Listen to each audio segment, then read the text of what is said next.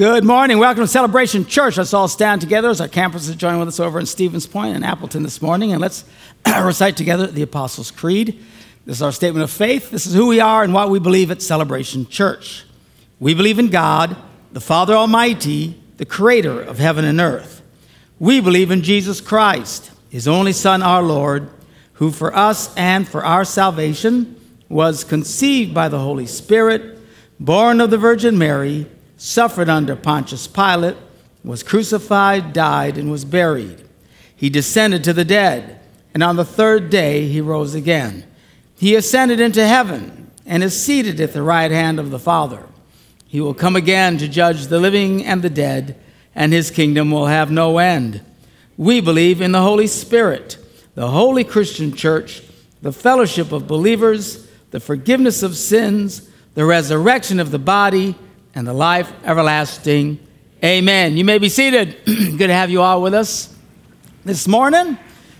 Today is Missions Sunday. This is once a month we take a special offering at the end of the service to support our missions outreaches around the world. We just finished up doing our Advent conspiracy around Christmas time. We've got a report there. The previous year, we raised $17,371. This last Christmas, we raised $28,288. Praise the Lord. And our overall missions for the year now, so just a few months into the year, but so far this year, we're over last year, as you can see, 26,000 versus 18,000. I want to encourage you to continue to give in these missions outreaches. We had a couple of outreaches just recently. One was going over to Myanmar, and this is the, is it a Bible school or just Bible college there and stuff like that? How many kids go to that whole deal? There's about 80 in the school. Graduated this year. 80 in the school. Yep. All right. It's part of the, what do you call it? My mind's not working this morning. Orphanage, thank you. I feel like an orphan. I can't think. Anyway, this is Bob in a very nice-looking robe as he spoke at this event. Now, what's really nice about this? I think we have a next picture or not? Is that? Yeah, there they are. They're breaking ground. In addition to the monies you just saw on the screen, we had people come up and separately give us $30,000 to take to Myanmar to help them build these new buildings that they were wanting to build. So that's just wonderful when beyond anything we say, people just start coming forward. So a lot of people have a heart for this place. And so they raised $30,000. They went up and they broke ground for these new buildings out at the orphanage in Myanmar. We also had a group just come back from Guatemala. And there they are playing around in the water in a well. They went down there to put in a well in an area where they didn't have clean water. There's our crew. It went so well. Their goal was to put in one well. It went in so fast, they actually wound up putting in two. So kind of got double.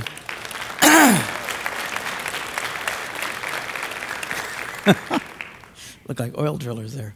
But anyway, very, very cool. If you've never done one of these trips, it's really life-changing. Talk to anybody who has done it. They love it. They are so blessed. They're never the same again. If you haven't done a trip like this, you need to make plans to go on one of this. Talk to your campus pastors over there in Appleton or in Stevens Point, here in Green Bay. Find out about the next trip and say, man, we'd like to go on that. What do I need to do to go and make plans to come? It will be a wonderful thing. I want to encourage all of you to continue to come out on Wednesday nights as we teach the scriptures on Wednesday nights. I always tell you, people who go to church regularly succeed so much better in life. And whenever you hear about these studies that say people who go to church are healthier and better marriages and all the ways of measuring this, whenever they say that, you have to look in the fine print. They're not talking about people who go to church on occasion. It literally, you'll see it, it's for people who go to church more than once a week. Not only do they come every Sunday, but they come for a midweek Bible study or something like that. We want to encourage you. Your life will be better. A new study just came out again a couple of weeks ago, and this one talked about longevity, and they said it's absolutely measurable. People who go to church regularly actually live longer than people who do not. It's quite stunning. But it's not people who come on occasion to visit once in a while, go to church, don't go to church, go to church, never come on Wednesday nights. No. You can die early like the rest of them. You need to come all the time, regularly. It makes a difference in your life. I promise you. You start doing this, I guarantee you, your life 1 year from today will be better than it is right now. Say, how can you say that? Because all you got to do is look at the people right now. The people who struggle the most in our church are the ones who don't come to church very regularly and certainly never come on Wednesday nights. The people who are the most successful, happiest, best relationships, best finances, everything in their life turns out to be the ones who come continually. Sundays, Wednesday nights, continue to grow in their faith. It'll make a big difference in your life. It's very measurable. It's absolutely predictable. It's your call. We are doing a series of messages in this new year called The Significant Events of the Old Testament. We're going back and looking into the Old Testament and discussing events that are important for everybody to know. I know a lot of people are fairly new in their faith at Celebration Church just over the last few years, and you don't really know a lot of these events. You've heard about them, or maybe when you were a kid you heard a Bible class or something about it. But we're taking a look at these events. They're very important events and help us to understand who we are and why we're here and why things are the way that they are. And we start with Genesis. Genesis is all about the beginnings. And really most of Genesis and all of the Old Testament is really about where did the children of Israel come from? Where did the Jews come from? Because from that came Jesus the Messiah, which brings us to today. So there's a lot of all of that. But in the first part of Genesis, in just a few chapters, and they don't go into great detail, they talk about 4 significant events. One is the creation. We've talked about that. The second is the fall of mankind. That sin that just totally jacked up everything the way it is today. The third one is what we call the flood of Noah. And the fourth one is the Tower of Babel, which we'll eventually get to here. But we're talking now about the flood, this flood that kind of was a major reset on the population of the earth. Now, Christian scientists and obviously secular scientists don't agree, because secular scientists don't want to believe in the Bible. It's a little dangerous for them. If they believe part of it, then maybe they have to believe more. But they go out of their way to try and explain it away, that that's not how it happened, and most of them would argue there was never any big worldwide flood or anything else like that. And Christian Science will come back with all kinds of different arguments and evidence and stuff like that. Actually, the strongest evidence that impacts me when I look at this is simply based on population growth, okay? Now, we know the world has currently 7 billion people in it. We know how many people were here 1,000 years ago. We know how many people were here 2,000 years ago. We know how many people were here. It's not a mystery. It's not like this all been on a corner. Everybody absolutely knows. Scientists, demographers, they all know exactly how many people are here and at what rate the earth has been self-populating. And it's varied at times. Sometimes it had, greater amounts of growth. Other times, because of major plagues or wars or whatever, lower. But on average, the world has enjoyed a population growth of about a little less than 0.5% every year. Actually, in recent years, it's been more than that. We're currently double that. We're like a little over 1%. But it's not a mystery. You know exactly what has been happening. Now, here's the interesting about it. Based on what has happened over these thousands of years, that is very measurable, we know a fact, and that is this. The human race doubles approximately every 155 years. It's a measurable thing. It's an absolute fact. I mean, there's nothing to debate here. It doubles about every 155 years. Well, put this in reverse. Take 7 billion people and start cutting it in half, going backwards 155 years. You'll get back to 4,500 years ago, there was just a handful of people. The exact time when the Bible records the flood of Noah. This is absolutely fascinating when you look at it.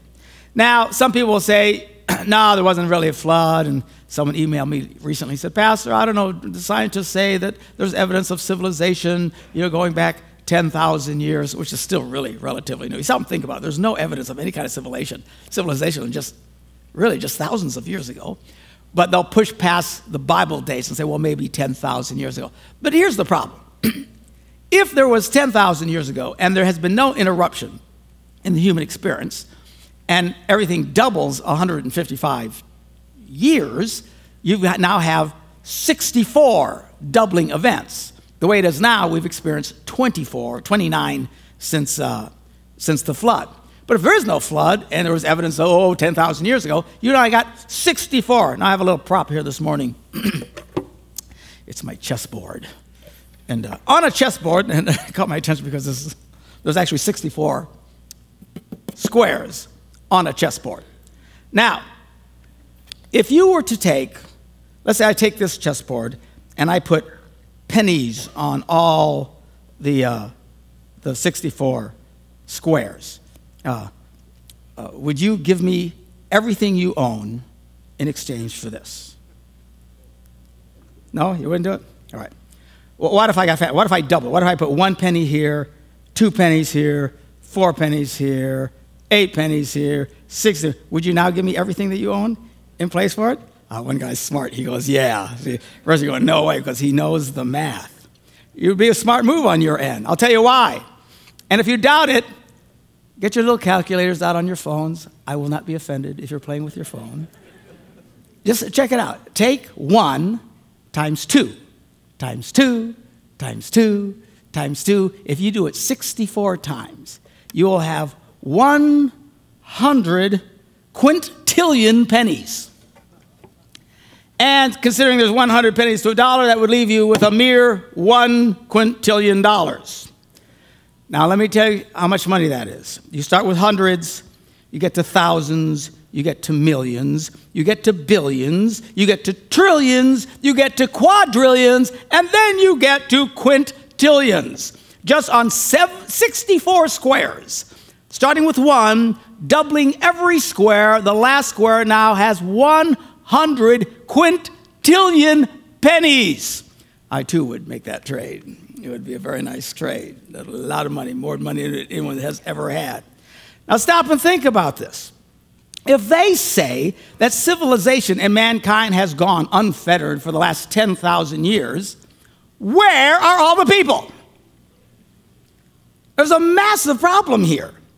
Say, well, there wasn't that much population growth. You would have to have such a minimal population growth to get to the numbers we have today. It's off the charts. Mankind would be barely able to reproduce itself for 10,000 years. Now, let me take this to the next level. The evolution. See, they throw these huge numbers. And it sounds, it's gazillions of years, and anything can happen. But the math doesn't hold up. They say that mankind actually showed up in a very primitive form, but it was what is currently mankind 100,000 years ago. Can you imagine the math there? I mean, it doesn't hold up. Where the heck are all the people? If there was 100,000 years of mankind in caves scratching on walls, where is everybody? Now, perhaps they were too dumb to know how to reproduce. I don't know, how's it work? I don't know. Here's the irony of it. If there's any group of people in the world that would be in favor of a worldwide population reset 4,500 years ago, it should be evolutionists. Because then it explains why there's only 7 billion people today. For them to say, no, there's no such thing, then what the heck? Where is everybody? Well, there were diseases. That's a lot of diseases, all right? That means the vast majority of human beings never lived long enough to reproduce. I mean, it was just constant death. Mankind was on the verge of extinction constantly for 100,000 years. Come on, I'm telling you, it takes more faith to believe those people than it does the Bible.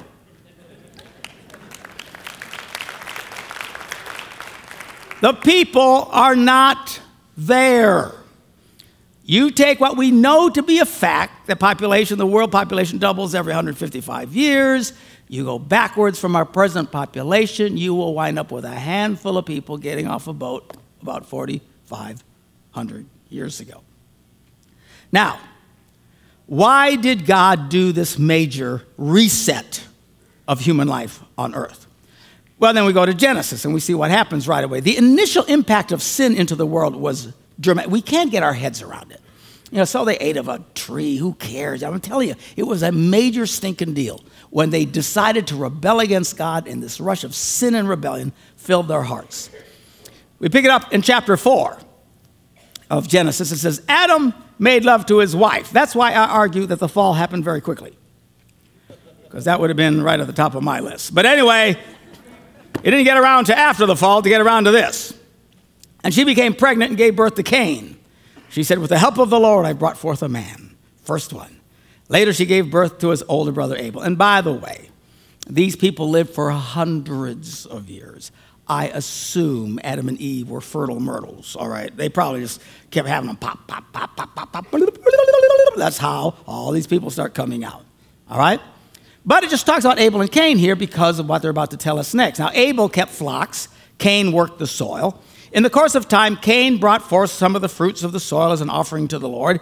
Abel brought an offering, fat portions from some of the firstborn of his flock. The Lord looked with favor on Abel, on his offering, but on Cain, not so much. Why? I don't know why. Who cares? Doesn't matter. All we know is that Cain got mad about it. So Cain got very angry. It wasn't fair. And his face was downcast, like a child. And the Lord says to Cain, yo, what's up? Why are you so angry? Why is your face downcast? If you do what's right, will you not be accepted? But if you don't do what's right, I'm telling you, sin is crouching at the door. It desires to have you, but you must rule over it. God has warned. This is the very next generation, the first kids that come along. Listen, you have to resist this thing called sin, or it will eat you alive. Well, that's exactly what it did, because they didn't resist it. And Cain gets mad at Abel, and Cain says to his brother, hey, let's go out to the field. And while we're in the field, Cain attacked his brother Abel and killed him. The first murder, the first kids, the very next people on the face of the earth kill each other because of this crazy thing loosed in them of this rebellion and bitterness and anger called sin. And this keeps going on and on and on until we get to Genesis, the 6th chapter. And by the way, these time frames that we're talking about, it's very measurable. The Bible literally tells you how long Adam lived, how many years, and when the next kids were born, and how long they lived, and how the next kids were, and later, it literally, you can actually just count it up. That's how we know from a biblical standpoint that going back to the time of Adam was about 6,000 years ago, give or take whatever. Now, secularists and, evolution stuff, they mock Christians. Oh, they say the earth 6,000 years ago. No, we never said the earth was 6,000 years ago. We have no idea how old the earth is, okay? Remember, in the beginning, it says, in the beginning, God created the heavens and the earth was without form and void. Right at the beginning, the earth's already there. We don't know how long it's been here. It could have been here. That could have been here for gazillions of years. Sure, who knows? And the Bible says there's darkness on the face of the deep. The world is a mess. Now, why is that? Because God never creates messes. Something happened. There's something catastrophic that happened on earth. Now, this is just theory. It's theory based on putting things together from the Bible. We know that when Satan rebelled against God, this is a major rebellion in eternity. Boom, this clash of just boom, that must have been had to be incredible. And the Bible says God smacks Satan and they fall to this rock that we're on right now, the earth. My guess is when they hit it, it brought destruction of astronomical proportions. And maybe that's when all of a sudden dinosaurs and everything stopped. I don't know. All I know is at that point, he rolls back the water. He tells them to replenish the earth, a small word. Replenish. You know what it means if you replenish? It means it was plenished in the first place. See, people skip this stuff. So, and that from Adam was 6,000 years ago. About all the critters that were there, who knows? But that's the time frame. So things are going along, and the Bible says in chapter 6 of Genesis, now the earth was corrupt in God's sight and was full of violence. It was extremely violent. We just read the first thing that happens, Cain kills Abel. And it didn't stop there. It just kept going. There was something in this first initial exposure to sin and rebellion against God was traumatic and devastating to the human race. It ran out of control. It was like an unbelievable mess. God had to stop it or there'd be nothing left. It was full of violence. Imagine being you know, in the Middle East with ISIS and people going around cutting off people's heads and burning them alive and all this. That would have been a normal day back then. The earth was filled with this incredible violence. God saw how corrupt the earth had become, for all the people on earth had corrupted their ways. And so God said to Noah, here comes Noah, I'm going to put an end to all people, for the earth is filled with violence because of it. It wasn't just about sin. There was plenty of sin. But I mean, they had just spun out of control. It was insane. And God said, I'm surely going to destroy the whole lot of them. Why? Because of the disaster of this initial rush of sin. So we read about in Genesis, the 7th chapter, Noah and his sons and his wife and his sons' wives entered the ark that he had built, and because God told him to build this ark, to escape the waters of the flood. Then pairs of clean, unclean animals, birds, creatures, everything that moves along the ground, male and female, all came to Noah, and they entered the ark as God had commanded Noah. And after the 7 days, the flood waters came on the earth. What had happened? God had told him, okay, after all this time, and it took him a long time to build this ark, finally said, okay, listen, a week out from now, this is when it's all going to happen. So all this stuff happens. They get on this ark. And I want you to see the detail of timing here, because they tell you literally how long people live. There's parts of the Old Testament that'll give you a headache reading. It's just all about numbers and this and all the population, who gave birth. That's why you could, at the beginning of the Christmas story, they give you the genealogy of who gave birth to whom, all the way up to Jesus. It's all very measurable. It wasn't done in a closet. And it says here, just to give you an idea of how detailed, when did the flood happen? They don't say once upon a time. They say this, in the 600th year of Noah's life, and they lived very long lives back then. I'll explain to you in just a minute. In the 600th year of Noah's life, on the 17th day of the second month. That's pretty significant and very detailed. On that day, all the springs of the great deep burst forth, and the floodgates of the heaven were open, and rain fell on the earth for 40 days and 40 nights. What happened there? I don't know. Now, I'm going to give you a potential theory that I've heard from Christian scientists. They don't know. Nobody really knows. At least, Christians have a little humility. Say, well, I'm not exactly sure it happened. These people come along and say, well, this is exactly what happened 100,000 years ago, like they were there. I mean, for heaven's sakes, it wasn't C-SPAN. All right? So here's a theory. Now, we read this. This theory is based on this very simple verse found in Genesis, the 2nd chapter, verse 5. It says, no shrub had yet appeared on the earth, and no plant had yet sprung up, for the Lord had not sent rain on the earth. And there was no one to work the ground, but streams came up from the earth and watered the whole surface of the ground. So here's the theory based on this verse, and whether it's accurate, I'm just giving you plausibility here. Apparently, the ecosystem was very different, and we're going to find out it becomes very different after the flood.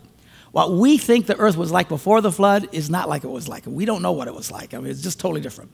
According to this, the way the ground got water was through streams and all these kind of different things. And there wasn't rain as we experience it today.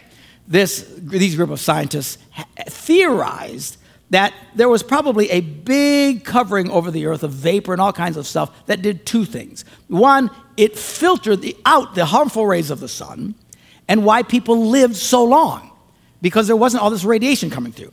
The other thing is that if there would be such a thing, the pressure on Earth, the barometric pressure on the Earth, would be much greater than it is today.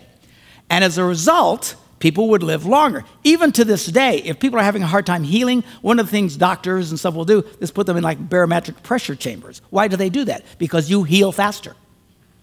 They put you in a thing where just more pressure and your body just heals faster. Why? I don't know why. It just does. They know it does. Well, apparently the whole world, they're theorizing, was like this. Somebody cut themselves, broke something. It just healed right away. Because of all this pressure, you're not getting the rays of the sun. That's why we got people living hundreds of years. They're not drying up like we do. I'm having to put on sunscreen all the time. We still dry up. All right? So here's what they theory. Because it says that when the flood came, the first thing God did was bust open the floodgates underneath the earth. All this water comes rushing out, and all this rain comes crashing down. It was like that entire thing is like he just snapped it, and it all collapsed and started just condensing and rain and clouds, this massive, massive, massive flood. And the only ones that survived, and it tells you exactly how long it took for the water to dry up, all that. You can read that all on your own time. So they get through this. Now, everything is different. The Earth's ecosystem has changed dramatically. Up until this time, human beings only ate vegetables. That's what the Bible teaches. They didn't eat meat. All right? We read that in Genesis, the 9th chapter. Then God blessed Noah and his sons, this is after the flood, said, listen, be fruitful, increase, and fill the earth. Why? Because there's nobody left. All right? And you do the 155 doubling, and you get to 2017 and 7 billion people. And he says, fill the earth. The fear and dread of you will fall on all beasts of the earth, and on all the birds of the sky, on every creature that moves along the ground, and the fish of the sea. It's all given into your hands. Apparently, before the flood and the ecosystem had changed, animals were not afraid of people. You could walk up to birds, they didn't take off. You could come up to deer, they didn't go running, you know. There's this constant, all of nature is constantly doing like this about humans. All right? Even birds, fish, they'll take off. He says, now this dread will fall on all creatures because everything that lives and moves will be now food for you. Just as I gave you the green plants, I now give you everything. So up in this point, they just ate plants. Now, all of a sudden, it changes. Why? There's a massive difference in the ecosystem. What is it? We don't know. I just gave you a theory. Not as much barometric pressure now. The rays of the sun coming down. Now they need the protein. I don't know. All we know is from this moment on, people need to eat meat. And if you're a vegetarian, don't write me. But people need to eat meat. And we live shorter lives. And while these guys initially kept living for a long time, it didn't take long. By the time we get to Abraham, which is just a few chapters now, he lived, 125 years. I mean, people max out at that now. And then most are gone before 80. You know, it is what it is. Life dramatically changes. The lifespan is shortened up, all this stuff. All of this to point to the fact that there was this massive population reset because of the destructive power of sin that initially flooded into the earth more than mankind could handle.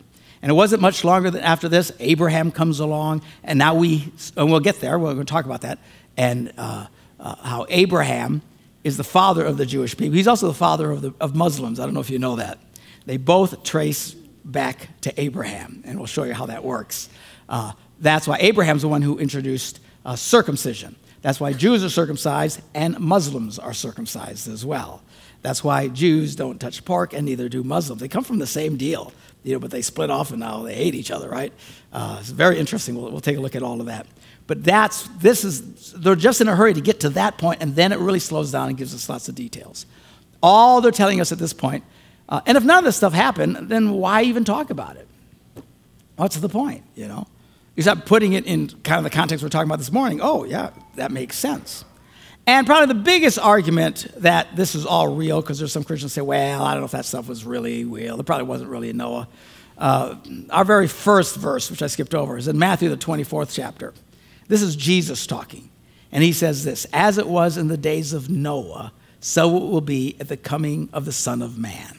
For in the days before the flood, people were eating, drinking, marrying, giving in marriage, living life, having a good time, bratwurst parties, whatever. Just hang out. No, sorry, no bratwurst. They didn't eat meat. That's wrong. Eating salad. What a lousy way to live. I don't know, but they lived a long time, right? What do you grill out?